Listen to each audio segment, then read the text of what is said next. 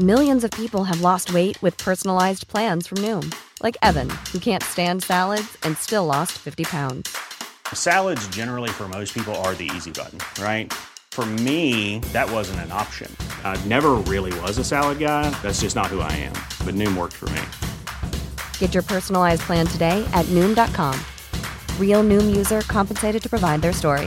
In 4 weeks, the typical Noom user can expect to lose 1 to 2 pounds per week. Individual results may vary. Ja, välkomna till min filosofiska salong. Det känns alltid lika roligt att få säga det här för att det är så härligt att ägna mycket tid åt filosofi. Idag har jag bjudit in Emil Jensen. Välkommen hit. Tack. Artist och poet. Flyktpotatis heter din föreställning. Ja. Man börjar skratta vad man hör det utan att veta vad det handlar om, men det har gått jättebra. Ja, det har det verkligen gjort. Och det är grandfinal på Cirkus i Stockholm. Det blir det 25 april. Ja. Vad roligt. Du ska få berätta mer. Martina Montelius, författare och dramatiker, och driver Brunnsgatan som är ett sån häftigt ställe. Och du har också haft premiär alldeles nyligen. Ja, jag hade premiär nu precis på Främlingsleguanen. Så att båda vi har ju egenkonstruerade ord. Jag tänkte på det när jag läste om Främlingsleguanen. Att det liksom, shit på fritt, alltså, vi borde ju bilda någon sorts duo, Flyktpotatis och Främlingsleguanen. Duon. Vi måste hålla kontakten. Alltså bara tar vi över. Ja, men vi har redan börjat skriva en pjäs. Det är världsherravälde. Ja, ni har suttit här medan jag satt och pratade pelargonier och skrev klart en pjäs. Det kommer pelargonier också. Din bok har vi pratat om här, Främlingslegion. Men Flyktpotatis, vad är det för något då? Alltså det är, från början är det en missuppfattning från min sida. När jag var liten trodde jag att klyftpotatis hette flyktpotatis. Okay. Och sen när temat utkristalliserade sig i min föreställning just kring det med flyktbeteenden och flykt i en vidare bemärkelse, så slog det mig att potatis också har en liten del i det här med hur vi rör på oss, med hur potatisen importerades och sen nu är ursvensk, och för 100 år sedan fick bland annat dålig potatisskörd människor att fly från Sverige till Och nu USA. flyr många människor potatisen för den har fått dåligt rykte igen. Precis. Fått äta potatis och sen nu börjar den komma tillbaka. Ja, nu får man äta den kall nämligen. Kall potatis? Ja, för då har stärkelsen liksom Alltså vet ni att det gjordes en hel föreställning om bara potatis på Unga Dramaten för bara ett par år sedan? Skitsamma. Vi kan prata om potatis så länge som helst, men nu tänkte jag prata om något helt annat. Och vi ska prata om, väldigt öppet så bara ställer jag frågan, vad är humor? Det här är humor. Alltså att vi sitter här och pratar om humor, det skulle lätt kunna bli en Monty Python-sketch, eller hur? Det vill säga några människor sitter i en studio och så säger de, vad är humor? Låt oss bryta ner det i sina beståndsdelar. Men den andra grejen med humor, det är ju egentligen att det handlar om hastighet. Man brukar säga timing, men jag tycker hastighet är en bättre beskrivning. Det vill säga om man tar en tragedi, en Tjechov-pjäs, och så spelar man den snabbt. Det är ganska beprövat. Då blir det komedi. Men skulle man ta... För att folk rör sig snabbt? Nej, för att situationerna speedas upp. Så att det blir dråpligt istället för sorgligt. Men tänk då, det här tror jag inte har gjorts, men om man skulle ta en smälla i dörrar-fars. En klassisk smälla i dörrar-fars och spela den långsamt. Men allvarligt. Ja, men så att när Sven-Bertil slår upp dörren till sitt sovrum och samtidigt så ramlar Kurt ut ur garderoben. Och Sven-Bertil inser, och mitt i sitter ju Gittan i sängen och så här. Och om man låter det, istället för att göra det till det där dråpliga ögonblicket, så låter man publiken sakta få känna och verkligen sätta sig in i hur det måste kännas för Sven-Bertil. Att hans fru har varit otrogen mot honom med Kurt. Och då är det inte humor utan grav. Då är det ju tragedi. Och grejen är att det är ju exakt samma muskler som arbetar när vi skrattar. Och det är ju samma sak, eller vad tycker du? Jag tycker nästan det gick varvet runt där, att det blev roligt igen med en fars som gick så långsamt. Och det här blir tragiskt. Ja, man gör det ännu långsammare, det blir det jätteroligt.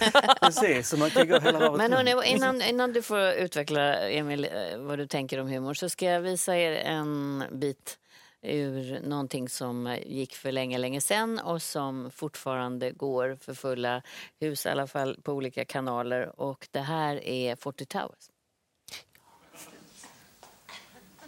Manuel, there is too much butter on those trays. Okay. There is too much butter on those trays. No, senor. What? Not on those trays. No, sir. Uno, dos, tres. No. I'm Mucho Burro Ali. Okay? I'm Mucho Burro Ali. Ah, mantequilla. What? Okay? Mantequilla. Burro is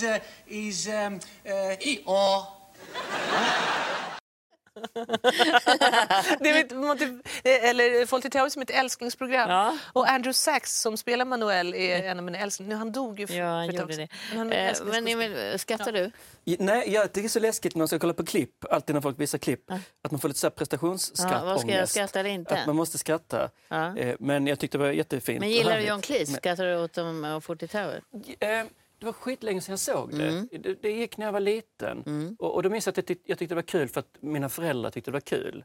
Och man skrattade för att de skrattade. Men sen har jag inte sett det så mycket. För jag har nämligen spelat upp det här förut och vi hade skrattat jättemycket på morgonen och jag skrattade och då så sa de väldigt allvarligt, de gäster jag hade, att så här kan man inte skämta idag. Nej. Men då blev jag liksom, tänkte jag, då hamnade jag i det här prestationsläget som du beskriver. Får man inte skratta åt det här?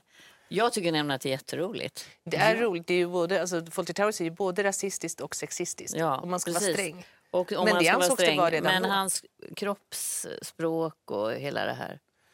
Ja, men jag tänker mycket om det här med vad är humor. Så tänkte jag på det att för mig kanske inte humor nödvändigtvis är komik. För när man tänker att humor är den viktigaste egenskapen, det är det för väldigt många hos en partner eller hos en nära vän och sådär. Då är det ju inte att den måste vara komisk man tänker i första hand. Det här med att någon har humor. Att någon är så aktivt komisk och säger och gör roliga saker på något vis. Jag tänker att humor är något annat slags flöde som pågår i blicken för saker och ting. Och leder det till skratt? så. Ja, det måste du inte göra. Nej. Att humor kan vara ett litet leende som inte går bort. Det är som en liten förälskelse när man märker att man har samma humor som någon. Jag kan känna så här att jag tycker att humor ofta handlar om att man har en distans till sig själv. Man kan se det roliga och komiska i sig själv. För de människor som inte kan det utan blir kränkta av samma typ av liksom ordväxling, då är det att man inte ser sin egen, att man är rolig helt enkelt. Ja, men sen är det väl också det, apropå problemen med den här typen av skämt som här med Manuel och så. Jag tycker att det räddas av att ingen i den här berättelsen är mer, så att säga, utsatt än Basil Fawlty själv. Han är ju hela tiden ett fullständigt nervvrak och klarar inte av den enklaste situationen. Han kan inte ens se skillnad på en levande och en död människa i det här jätteroliga avsnittet där han släpper runt på ett lik. Så att jag tror att det är så den här typen av humor kan fungera. Han kan göra sig lust över sig själv. Ja, men allt är mest på hans bekostnad. För det handlar ju om makt och så. Och i det här fallet, han kanske inte, trots att han är chef på hotellet så kanske han inte har den makten. Nej, men han berättade ju, jag intervjuade honom, då berättade han ju just att han hade varit, han ser ju i situationer, det är också ett sätt att kanske ha humor, att man kan se väldigt allvarliga eller roliga situationer, komiken. Och då såg han ju på ett hotell en hotellmanager som hatade gästerna. Han bara ville inte bli störd, och kommer man fram till disken så bara blir man liksom resig kommentar och sådär. Och då hittade han ju den här figuren. Så att han har ju sett det här och tyckte att det var roligt. Ja, och dessutom så hade väl John Cleese en galen mamma, tror jag. Ja, okay. Han hade en fruktansvärt olycklig barndom. Just det. Med en mamma som inte fungerade. Och det är ju sånt också som är själva kläckningsmaskinen för roliga människor. Det är ju att de har haft ett helvete i allmänhet. Känns det som. Ja, och en liten distans till det helvetet så att man kan se det utifrån, tänker jag. Men du hade en intressant grej där, tycker jag, med att det inte givetvis är ett skratt, men det är något annat som händer. Vad är det som händer då, tror du? Att man bondar på något annat sätt? Det är väl en värme och en befrielse. Och kanske också den här befrielsen från att ta sig själv på för stort allvar. Att man trivs bäst bland människor där man inte tar sig själv på för stort allvar. Tror jag i alla fall. Lyteskomik tycker jag är roligt om man själv utsätter sig själv för det. Jo, någonstans. Att man kan skratta åt sitt eget sätt att tillkortakommanden, helt enkelt. Jag tror det, och det är väl det jag försöker göra så gott jag kan i mina föreställningar. Att vända ut in på mig själv och ta ett steg därifrån. Och så är det befriande för andra att se ens egna tillkortakommanden, så att säga. Ett av mina favoritprogram var alltid under lång tid Dolda kameran. Det är jätteroligt. Men man gör ju sig lustig på de här människornas bekostnad som går på det här. Ja, men är det inte också så med Dolda kameran Alltså jag kan tänka mig att om jag vore producent för Dolda kameran så skulle jag inte vilja sända de klippen där människor verkligen bara har blivit helt förtvivlade. Nej, Utan det är ju roligt när man liksom tänker sig in i att man är den här som blir lurad och det ögonblicket där man får skrattanfallet när man inser att man är lurad. Det är på något sätt det som gör det roligt. Ja, precis. Så på det sättet så annars är börjar man tycka synd om den här personen. Annars börjar man tycka jättesynd om den. Ja. Jag tycker det är så obehagligt. Dolda kameran. Sånt. Ja, för jag tänker att man behöver oftast lite tid innan man kan få den där distansen till någonting sånt. Jag tror att jag skulle ha svårt att, om jag utsattes för något sånt, att direkt gapskratta. Så man skulle hinna göra något jävligt dumt innan man började gapskratta. Är inte det en vanesak också? Jag har ägnat hela mitt liv åt att göra bort mig. Jag gör det hela tiden och jag kämpar väldigt mycket för att skaffa mig mer värdighet och sådär. Det hjälper ju inte. Men du skrattar själv ofta åt dig själv. Man blir ju tvungen. Och jag tänker också på det roligaste jag vet att titta på när jag inte kan sova och sådär. Då är det ju såna här klipp där människor gör bort sig i tv. Alltså det här klassiska liksom, när Jenny Strömstedt råkade elda upp de där ostbågarna eller vad det var. Och när folk får skrattanfall i tv. Det tycker jag är roligt. Och speciellt, men ännu mer när det är i nyhetssändningar och de säger fel. Men jag har ju sett fel. Nej, men du... HIV-71 har jag sagt. HIV-71, Ja. det är jättehemskt. Och gravallvarlig var. Jag förstod ingenting varför de vrålade bakom mig i kontrollrummet. Det var ju jättekul tycker jag själv. Det kan jag bjuda på. Ja, men det måste du ju kunna bjuda på. För annars kan du inte liksom... Det var elitserien, jag skulle sagt HV71 för de som inte bevandrade elitserien. Men jag tänker på det här med dolda kameran. Jag kan fortfarande komma ihåg de här. Folk gick och skulle posta när vi hade de här gula stora brevlådorna som är sällsynta nu. Och slängde i ett brev. Aj! Och så hålla ner brevet. Vad fruktansvärt kul. Ja, men de som har handlat sakerna. Men när det byggs upp såna här jättestora grejer och sånt. Dem. Eller att det ligger liksom en 1000-lapp under en bil och man försöker lyfta bilen. Men däremot de här programmen som Lennart Swahn hade, blåsningen. Ja, blåsningen. Ja, men det är sånt jag tänker på. Det är det jag tycker är mer obehagligt. Det är avancerad dolda kameran. Jag gör också bort mig, fast jag tänker att jag schemalägger det och har liksom manusbunden bortgörning. Men det är ju lång och trogen tjänst och vana då. Ja, men det är ju viktigt att du kan leva in i det ändå. Det är möjligt att det kanske har uppövat mig lite i hantverket som skulle göra att jag lättare skulle kunna ta en sån situation. Men jag tänker att man ofta behöver en liten tid innan man kan... Men det andra roliga apropå politisk komik, det tycker jag ju är... Och apropå det här med makt också, det är ju Little Britain. Ni vet. Och de här sketcherna som handlar om en man som av oklar anledning sitter i rullstol och är extremt obstinat. Ni vet, I want that one. Och så men grejen är ju att hans vårdare är på något sätt ännu pinsammare än han. Och så här övervårdande, överbeskyddande och hela tiden lite, det är något lite eljest och vajsing med honom. Ja, men han springer upp ur rullstolen så fort han tittar bort också. Så han bara totalutnyttjar en annan människa. Vad får man inte skoja om då när det inte blir humor eller där där man verkligen inte vågar visa att man tyckte det var roligt, för då avslöjar man sig själv? Ja, men jag tänker att det har blivit en sån konstig diskussion senaste åren där folk vill kräva sin rätt. Man ska få skoja om vad som helst. Och man får ju skoja om vad som helst. Det har ju alla alltid fått göra. Men frågan är, behöver man skoja om vad som helst? Och framförallt tror jag det handlar om maktperspektivet. Alltså som underdog tycker jag att man får alltid skoja och sparka uppåt så att säga.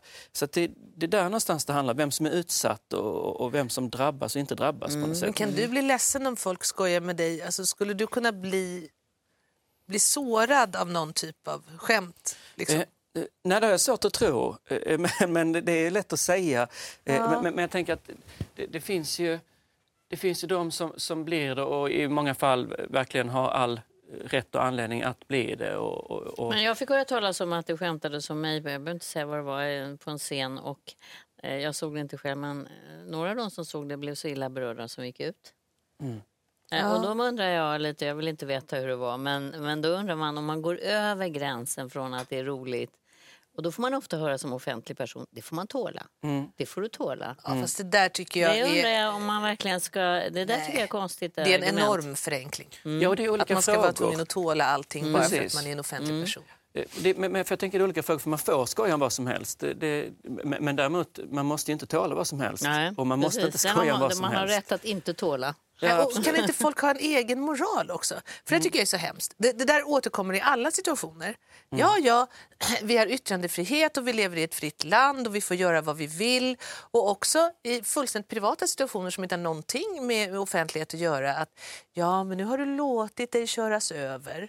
Och andra människor, det är klart att alla har sin frihet att göra vad de vill. Men kan man inte ha en egen moral så här? Nu kan jag vara dum mot den här personen, men jag låter bli för jag vill inte vara dum. Nej, men det är som att folk är det helt omöjligt? Ja, folk vantolkar yttrandefriheten som att du ska bete dig illa mot andra människor. Det är Ja, det är mer eller mindre. Bara för att bevisa likes. Men barn tycker jag är intressanta. För barn tycker inte om att man skojar om dem på deras bekostnad. Men det finns ju ett samspel som måste stämma med barn, tycker jag. Men det är ju humor och barn är ett ganska underläge. känsligt kapitel. Och de är ju inte heller, barn är ju inte, de har inte fått öva tillräckligt mycket på förnedring heller, tror jag. Alltså jag tror att alla vuxna människor, jag menar inte att barn ska öva på förnedring, utan jag menar bara att så för att få distans till sig själv, så att man tål att någon skämtar på ens bekostnad, så måste man nästan vara vuxen.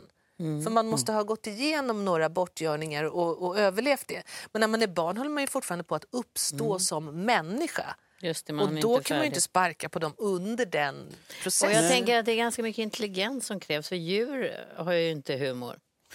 Nej, eller inte så som vi känner till det. Nej, i alla fall inte som jag. det ser ut.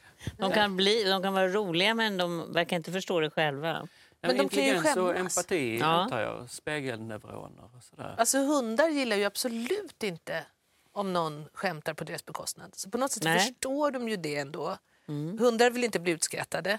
Katter tror jag inte heller. De ännu hämnas mer då. katter känns det som. Marsvin, där börjar det gå för långt ner i intelligensnivåerna. De bryr sig inte, tror jag. Men när vi satt och väntade här nu innan vi kom in här så var det en hund som satt och tittade på oss. Och den hade ju inte gillat om jag hade skojat med den. Det kände man ju direkt. Alltså.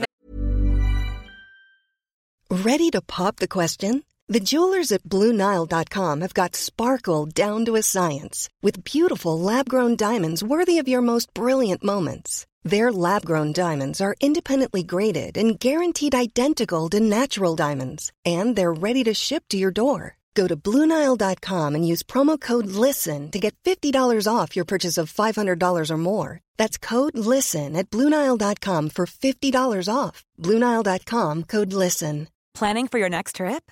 Elevate your travel style with Quince. Quince has all the jet-setting essentials you'll want for your next getaway, like European linen, premium luggage options, buttery soft Italian leather bags, and so much more. And is all priced at 50 to 80% less than similar brands.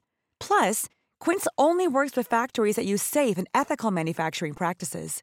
Pack your bags with high-quality essentials you'll be wearing for vacations to come with Quince. Go to quince.com/pack for free shipping and 365-day returns.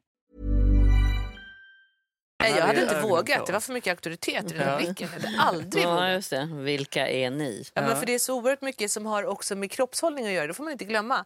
Om man inte vill att någon ska skoja på ens bekostnad, då ska man vara precis som den hunden. Man ska vara så stilla som möjligt. Hörrni, jag tänkte byta ämne. Okay. Får jag göra det? Är det kul? Man ska vara så stilla som möjligt. Var det sista. Jag tänkte nämligen gå in på något helt annat. Är döden en del av livet? Ja, nu ska vi prata om en frågeställning som är formulerad. Är döden en del av livet? Förutsätter de varandra? Jag tänker väl så att vara medveten om döden och rädd för döden är ju absolut en del av livet. Och andras död är ju en väldigt stor del av mitt liv. Men så här långt i mitt egna liv så är inte min död en så stor del av mitt liv. Men tar du för givet att du ska få leva tills du blir gammal? Nej, det värsta är att jag, värre än så lever jag mitt liv som att jag ska bli 350-400 år gammal. Hur ser det? Hur lever man då? Jag fattar mina beslut väldigt långsamt och försiktigt och tänker att jag har all tid i världen. Snacka om flyktpotatis. Ja, snacka om... Du fattar inte att du ska dö? Ja, men jag gör det någonstans för jag fattar själv hur absurt det är att jag lever så. Men du, blir det ett bättre förhållningssätt än att hela tiden känna att det är kanske min sista dag, jag måste leva här och nu och det där man pratar om? Jag tror det är ett bättre förhållningssätt om det är alternativet, men det finns säkert någon gyllene medelväg. Men du lever ganska tryggt att om inte jag gör det här nu så lever jag ändå till jag blir 350 så jag har tid på mig. Jag tänker inte så. Jag vet. Nej, men det är din känsla verkligen. Men det är min initiala utgångspunkt som jag inte riktigt vet var den kommer ifrån. Och det spelar liksom ingen roll att människor i min närhet dör. Det kan få mig att reagera väldigt starkt kring det, men det förändrar inte på något sätt min märkliga upplevelse av jag som är lite hypokondriker, jag tycker det är underbart. Men det låter helt fantastiskt. Jag vill också känna så. Ja, jag tänkte på det i taxin på vägen hit faktiskt. För jag satt i taxin och tog inte för givet att jag skulle överleva själva taxiresan. Nej, men det finns inte ens någon anledning. Alltså, jag är inte sjuk eller någonting. Det var inte det. Jag fick inga symptom. Det är bara, jag bara känner mig på något sätt förmäten om jag ska tro att jag ska klara mig hela vägen till TV4. Jag hoppas inte det var något fel på just den taxiresan. Nej, det var inte det. Du känner så lite då och då?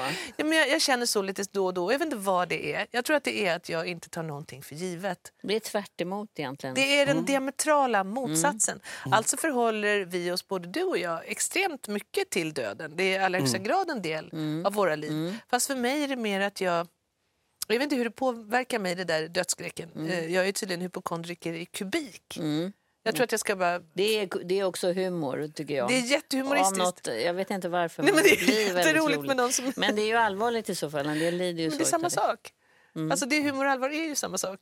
Men då, om man går tillbaka till att du har den där inställningen, gör det att du lever intensivare i ditt liv? För att du vet att du kanske inte ens kommer fram i taxiresan, så är du kanske väldigt mindful. Jag försöker göra det till en rolig taxiresa. Nej, usch, jag degar jättemycket och slösar bort jättemycket av mitt liv, absolut. Men det är klart att den som inte tar för givet ens att den ska få leva tills dagen är slut, den kanske inte heller tar andra saker så mycket för givna. Alltså på ett sätt. Men å andra sidan så tror jag att du har roligare ändå. För det är inte säkert att du tar dina privilegier för givna för det.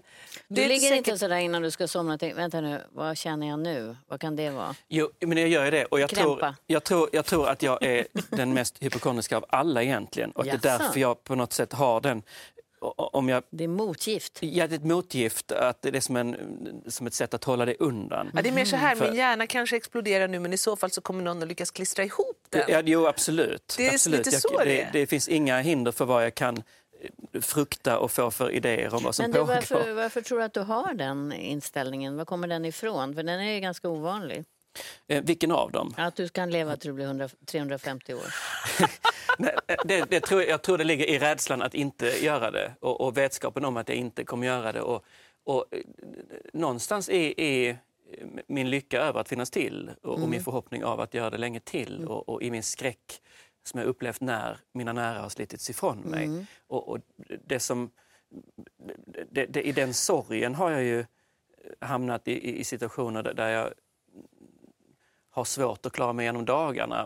Och då har det varit till en viss hjälp att tänka att jag har många dagar på mig. Det är din skyldighet att leva vidare kanske. Ja, någonstans. Men om då du lever till du är 350 år, för att nu vill jag ju tro på att du kommer att göra det. Fast vi andra fortsätter att dö så där som vi brukar. Då kommer ju du att vara tvungen att skaffa nya närstående lite då och då. Ja, men jag har ju tänkt att det här ska ju gälla helst alla då. Aha! men som sagt, det här är ingenting jag tror och det är ingenting jag tänker. Det vill jag. Men det är kul att spinna vidare på den talat om döden. Ja. Verkligen. Och väldigt gripande på ett bra, fantastiskt sätt. Så det blir kanske det förhållningssättet som du hela tiden har. Att du har sett att det kan hända. Och precis i livet när det inte ska hända. Och då kanske du skaffar det här perspektivet. Och, verkligen. Och har man då sett unga människor dö som det absolut inte är dags för att dö och lämna jorden. Då blir det ju hela den här tanken på att vi ska leva alla ska bli ungefär 87 eller vad det är. Den går ju helt överstyr då när man märker att någon kan dö när den är 30. Och varför skulle då inte kunna leva längre? Ska vi säga som du... Ja. Och då finns inte den här självklara linjära synen på livet kvar. Jag hörde ett radioprogram som handlade om en terapeut som tog hand om de människor som får en sån här livskris när man ska gå i pension. För ofta är ju folk normalt sett väldigt friska och livaktiga och så det blir plötsligt, vad händer nu? Och då gick de dit och tänkte, vad ska jag nu göra med den här sista fjärdedelen eller vad det är, om man nu får en sån. Och då började han prata med dem om döden och det vill de absolut inte prata om. För han menade att om man inte vågar närma sig det, för det är en realitet, så kan man inte liksom uppskatta livet tillräckligt, utan då missar man den här sista fjärdedelen och leva liksom den så där bra som man skulle kunna. Ja, samtidigt så fylls jag panik när du pratar om det där. Ja, berätta hur. Nej, men egentligen... Nej, men snarare så blir jag rädd på riktigt för själva den påtvingade skilsmässan från livet. För jag älskar livet. Och det är klart att många av oss tänker väl någon gång varje dag på att antingen vi saknar någon som vi älskade som är död, eller på flyktigt bara sådär på det faktum att vi själva en dag kommer att dö. Men om jag ska sätta mig in i den tanken på riktigt. Jag är född, alltså är det totalt oundvikligt att jag kommer att ha ett dödsögonblick. Jag kommer att dö. Nej, men jag blir förtvivlad. För du vill inte gå från festen. Nej, jag vill inte. Jag vill leva. Det finns ju något klassiskt litet Homer Simpson-ögonblick där han ska gå i någon kurs och där han får veta att man ska leva varje dag som att det är den sista. Och då sätter han sig på en trottoar och gråter jättelänge. Hela dagen är förstört. Ja, just det.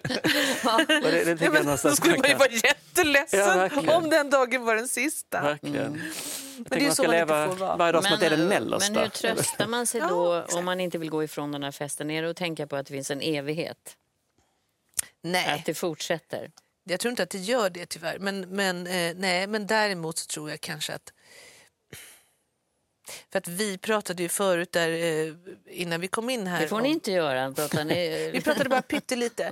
När vi pratade om att jag var ledsen för att Gösta Ekman var död. Ja. Och att jag är ledsen för det, inte bara för att jag tyckte väldigt mycket om honom, utan också därför att jag tyckte att det var en förlust för hela världen.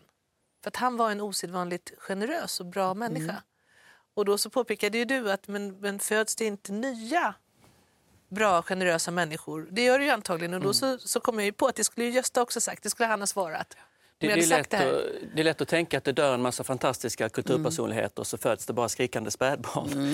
Men tack och lov så blir det ju annat av det. Och jag tänker på det, hur livet lever vidare.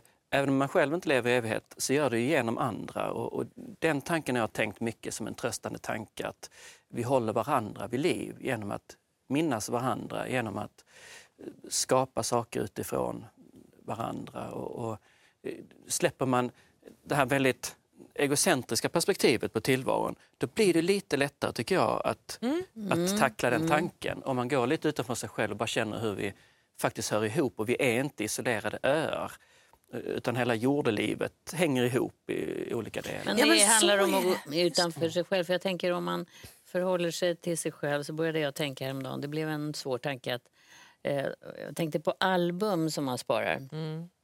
Och så tänker jag, de är roliga för nästa generation och så kanske nästa, men sen kommer de att slänga dem. Sen är det bara vilka är de här liksom, på bilderna? Vi har ingen relation till dem. Så då är det ganska kort som man lever kvar i ett minne egentligen. Fast det är kanske så det ska vara. Då. Ja, det är kanske det man gör. Man skiter nog i det då. Jag tycker att din tanke var oerhört trösterik. Det här, för det har jag försökt tänka också ibland. Att det inte är så oerhört uppdelat i att här slutar Malou och där börjar du. Och så jag, och vi är 3 fullständigt separata entiteter. Just nu är vi ju snarare ett halvkollektivt medvetande.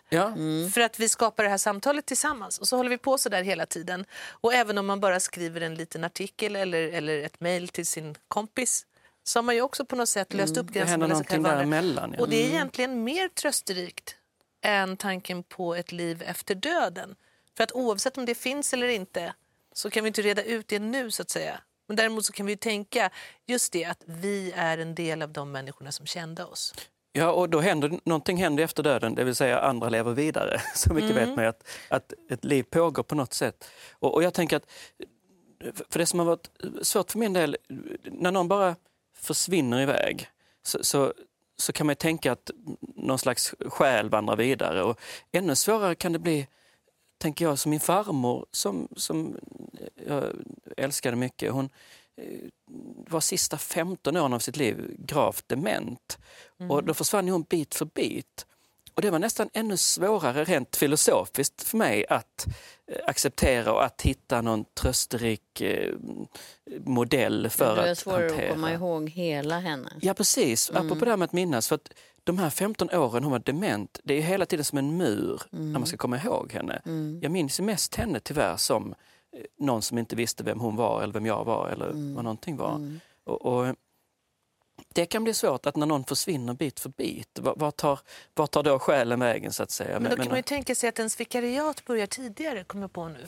Det är så bra. man tänker sig livet som en gigantisk arbetsplats. Ja. För så försöker jag tänka mina vänner som är döda, att vänskapen fortsätter men jag tar över deras tjänst.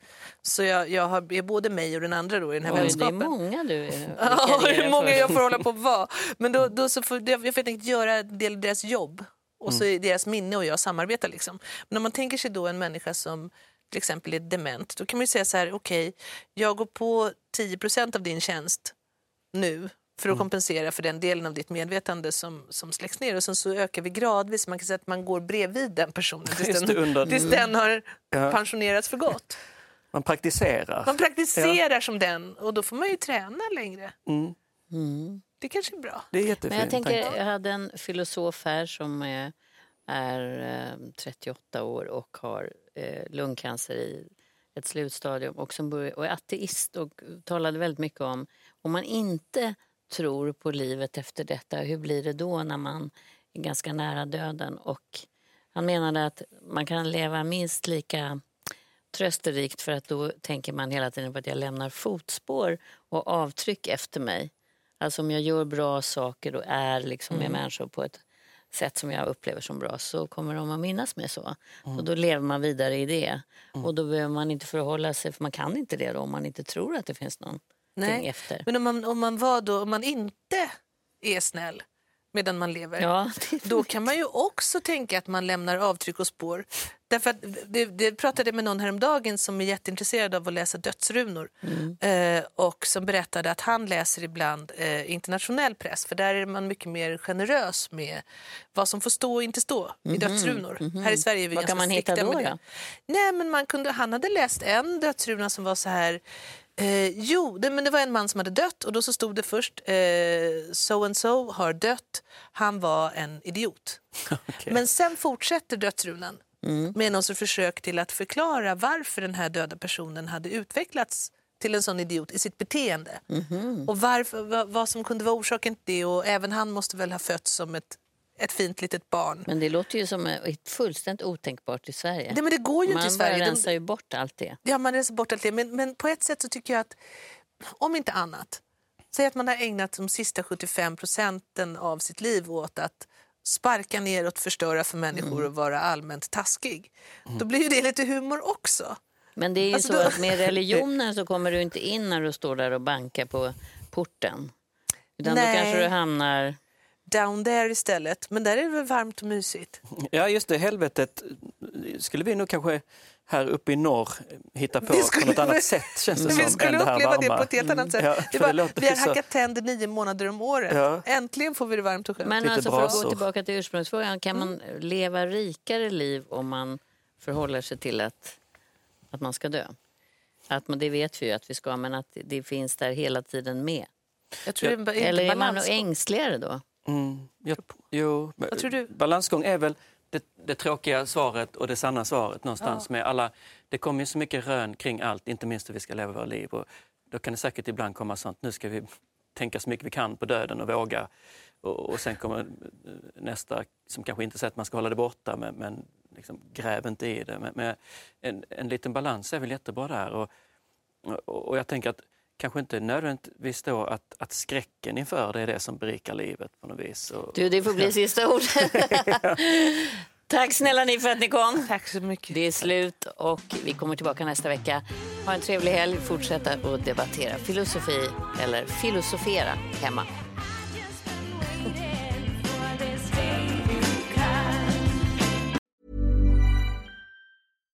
Hi, I'm Daniel, founder of Pretty Litter. Cats and cat owners deserve better than any old-fashioned litter. That's why I teamed up with scientists and veterinarians to create Pretty Litter. Its innovative crystal formula has superior odor control and weighs up to 80% less than clay litter.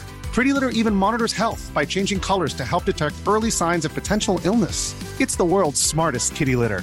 Go to prettylitter.com and use code ACAST for 20% off your first order and a free cat toy. Terms and conditions apply. See site for details.